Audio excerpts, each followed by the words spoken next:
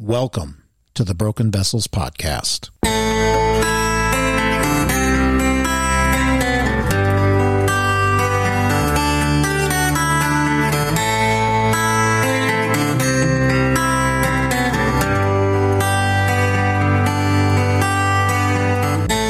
Jeremiah 18:4 states, "And the vessel he was making of clay was spoiled in the potter's hand, and he reworked it into another vessel, as it seemed good to the potter to do." This is the Broken Vessels Podcast. I'm your host, Joshua Simpkins. This is a podcast where we have discussions on theological themes for the broken to bring encouragement and hope in Christ. And I'd like to welcome you back to the Broken Vessels Podcast as we continue our discussion on, this is kind of really almost like a fifth installment in our discussion on spiritual abuse, church discipline. And today we're going to be talking about going from brokenness to reconciliation and spiritual restoration. So this is episode 17, Brokenness to Reconciliation and Restoration. And I have my guest back from last time, Jeffery S. White. Jeff, we'd like to welcome you back to the Broken Vessels Podcast. Oh, thanks a lot, Josh. I really appreciate it. All right, great. Well, brother, you know, we've talked so much about really detrimental issue that's going on in the church right now with spiritual abuse, and then we just talked about church discipline, and we've talked a lot about these things. But now we need to get to the good stuff. We need to get to what it really looks like to be able to restore someone who has been broken by these things. How do we restore them? Not only what restoration in a situation where legitimate church discipline had taken place, because we have established there is a legitimate path of church discipline. But even when it's legitimate, the goal should always be restorative. So we want to talk about that. But then we also want to talk about those that have dealt with illegitimate church discipline or spiritual abuse, have been abused. And as you've said many times in all of our discussions, how church discipline then is weaponized. It's weaponized to perpetrate this spiritual abuse. How can those people be reconciled and restored in a way that is biblical and right?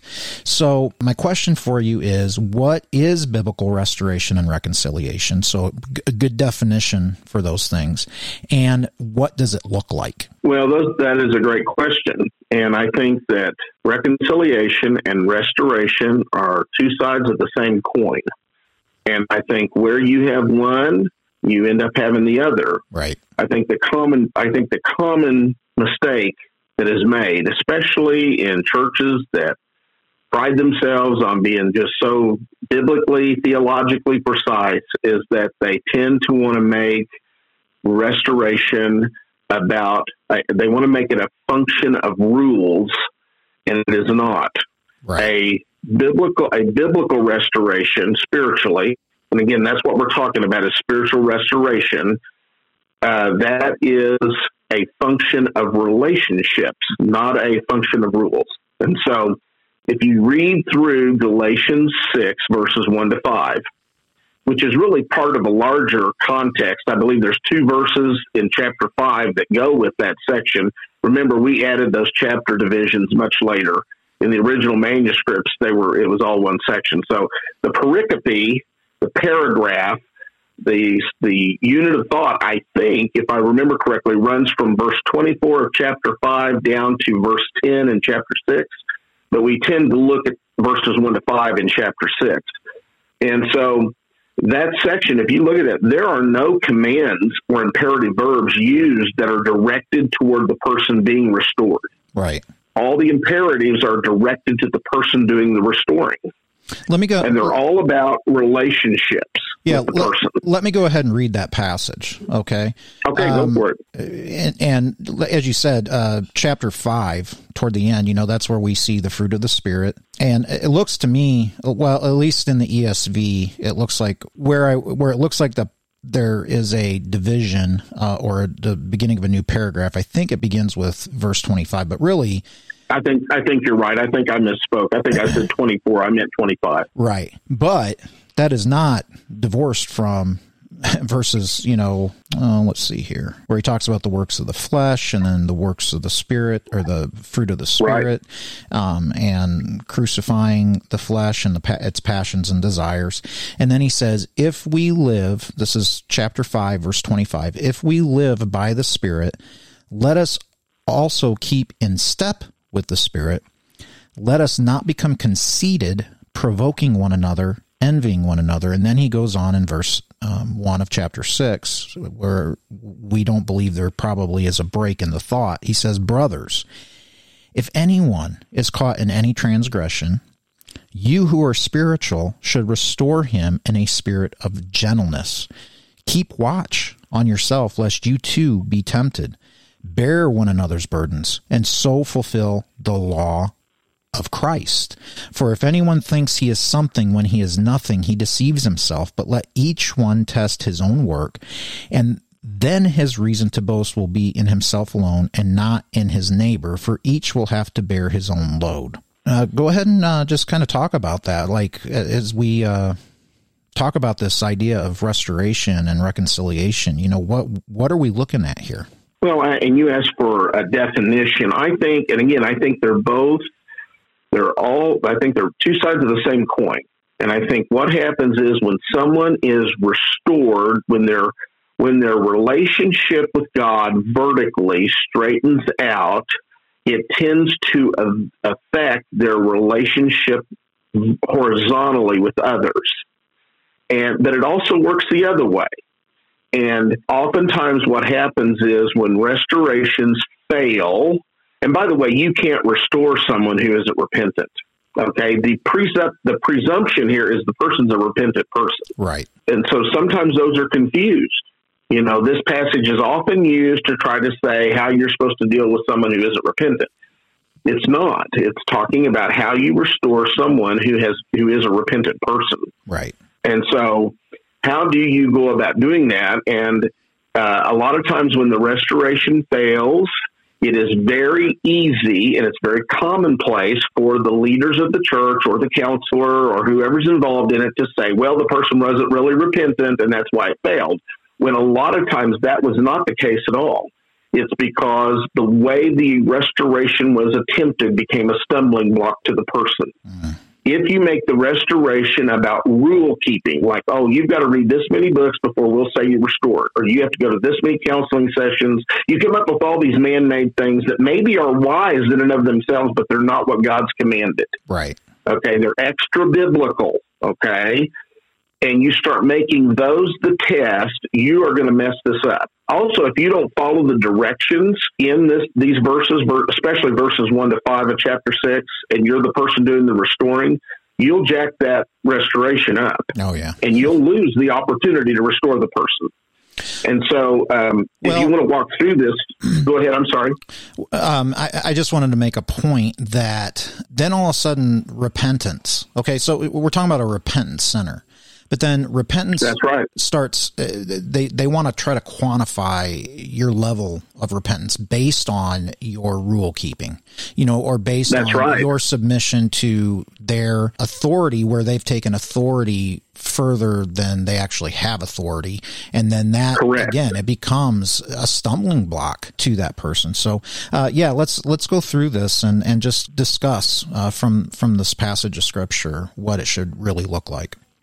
Yeah, and you make a great point, because there is confusion today, and I've seen this more than once in the people I've counseled with and tried to help, that where there is a confusion between the repentance that happens at conversion, okay, when a person is justified, when they are born again, all of that stuff that happens at that point in time, versus the repentance that happens after their salvation as a part of sanctification.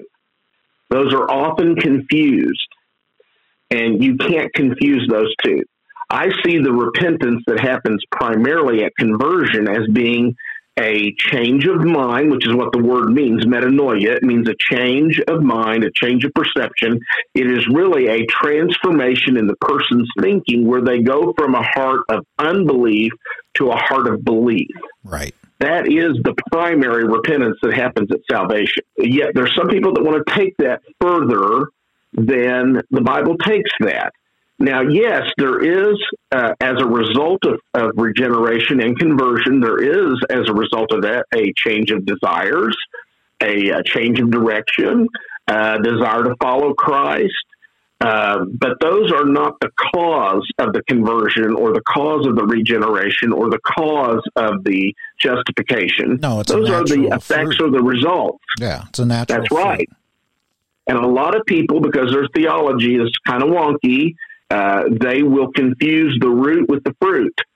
And so you have to kind of watch that. And now, but there's also the same is true with sanctification. Sanctification and the repentance that happens in that act is very specific. It's not as general.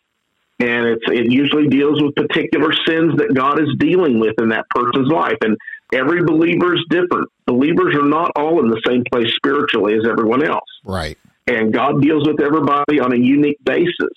And he knows what he wants in their life and is accomplishing in their life at any one point in time.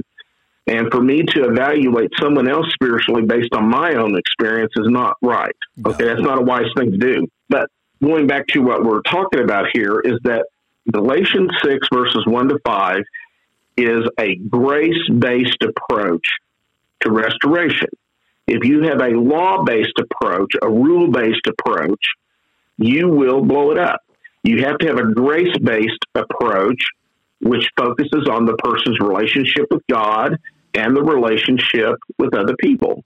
And that's a two-way street. Relationships are not unilateral. They're bilateral. Mm-hmm. And so it also affects how you deal with that person. And that's why I think it's important that Paul, one of the first things he says here in verse 1 is he says, brethren. And I think that's important.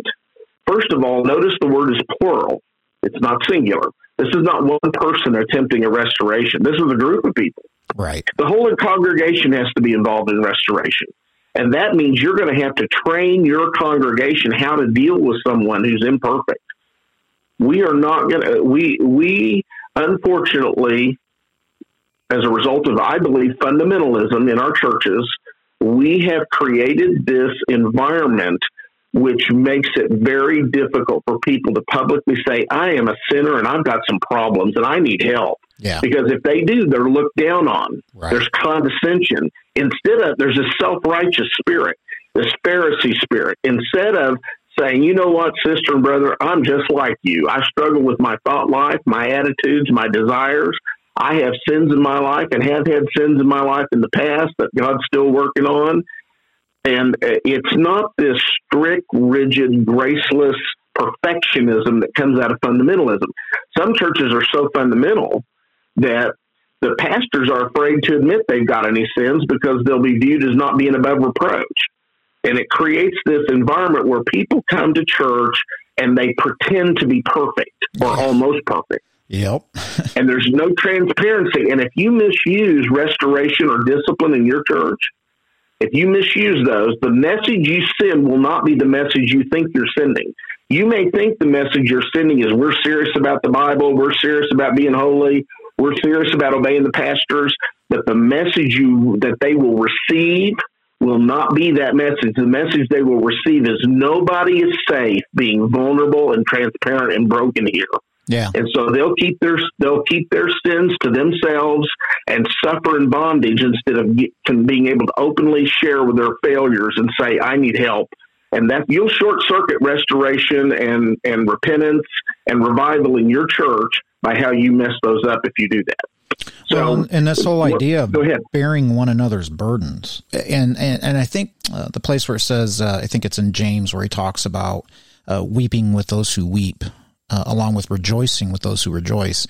You know, I think there's a lot of, when it comes to restoration and even the process of discipline and the process of helping somebody who's struggling in sin, as we've said over and over again, we're simultaneously sinners and saints. You know, Romans 7 is a real thing.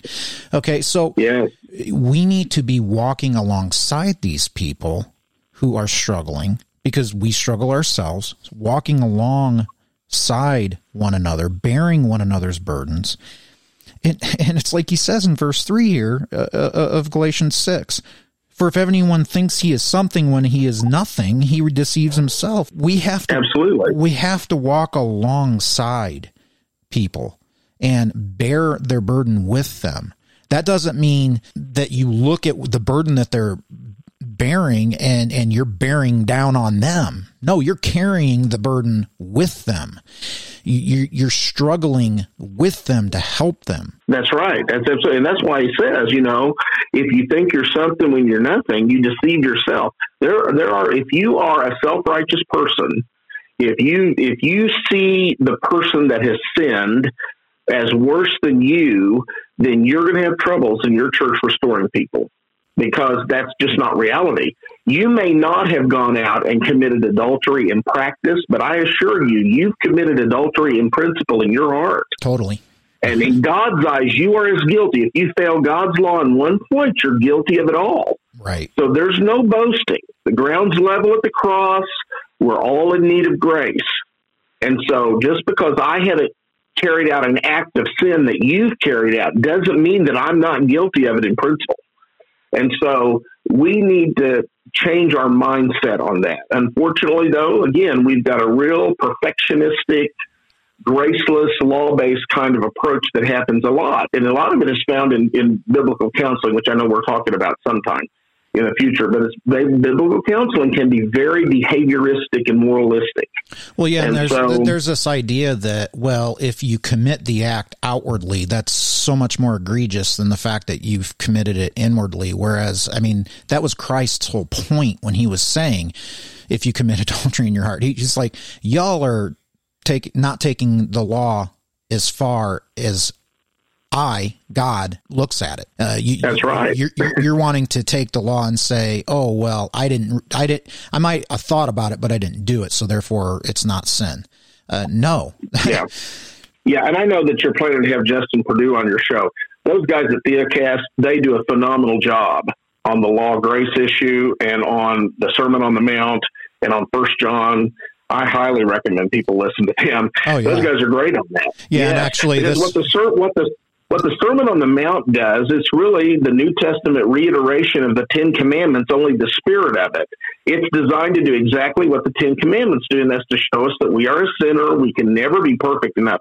Even if I started today obeying God and never, ever sinned again in my life, the rest of my life, I still wouldn't be perfect enough to be accepted by God. I got to have an alien righteousness outside of myself that comes through Jesus Christ to be acceptable to God. And that's the whole point of the Sermon on the Mount. Right. And because Jesus takes the law and raises it to the nth degree. And that's why he says your righteousness has to exceed that of the scribes and Pharisees, or you to be in the kingdom. I feel like we've really established what restoration and reconciliation is supposed to look like. Maybe as we go along, we can kind of get into more practical application on that, but at least in principle, I feel like we've really established this. But my next question to you is, why do you think this is not practiced adequately in the church? I think it kind of goes along with why is it that we see spiritual abuse? Why is church discipline not done adequately? I have a feeling it's going to be a similar answer to why this isn't done adequately. But what do you think is the root cause of this? Well, I think people's own theological biases incline them to certain tendencies, and I think if you're from a very fundamentalist background, it's going to come out. If you're ultra conservative, it's going to come out. And I just think people don't really understand. They don't really see the grace that's in the passage because it's so law-based, presented to them in such a law-based fashion. I think it's ignorance. It's lack of information. They don't see it. They don't get it. They haven't been taught correctly, or maybe they've been taught it, but from a very rigid, strict, legalistic perspective. I think also that some of it is they've never seen it truly modeled where it works. Right. And when you don't have the model in front of you to imitate, it's hard to come up with that on your own. But, we talked about the first word of the verse, where it says, brothers, you that are spiritual, restore such a one. That word brothers tells us this is a relationship of equals. This is not an authoritarian relationship. If you take an approach to restoration that is authoritarian, you'll blow up that restoration. Right. You'll destroy it. You cannot be authoritarian.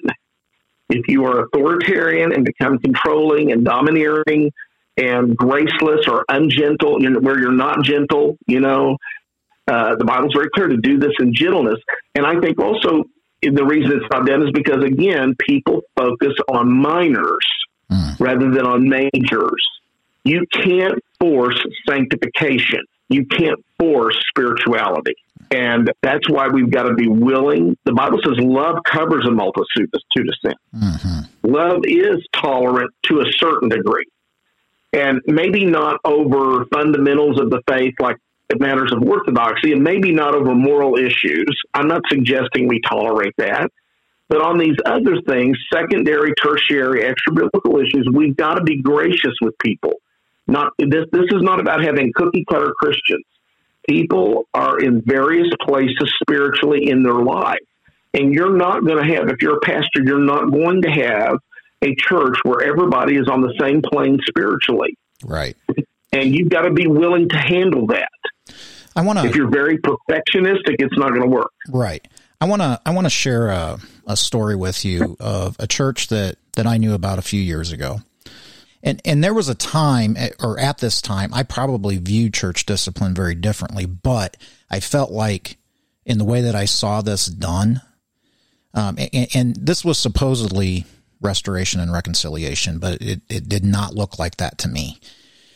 So there was this church. Okay. There was a young lady. She was a teenager at the time when the actual sin occurred.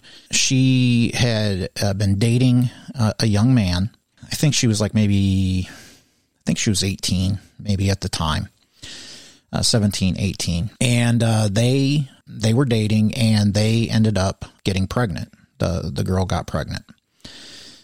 She was repentant of having done that. She admitted, this was wrong, this was sin, but now there's this life on the way. I have to take care of my child. And then the decision was made. She decided, I'm going to marry the man. I'm going to marry the father. And these are both Christian people, okay, that messed up, like you had just said a little bit ago. Morally, they messed up.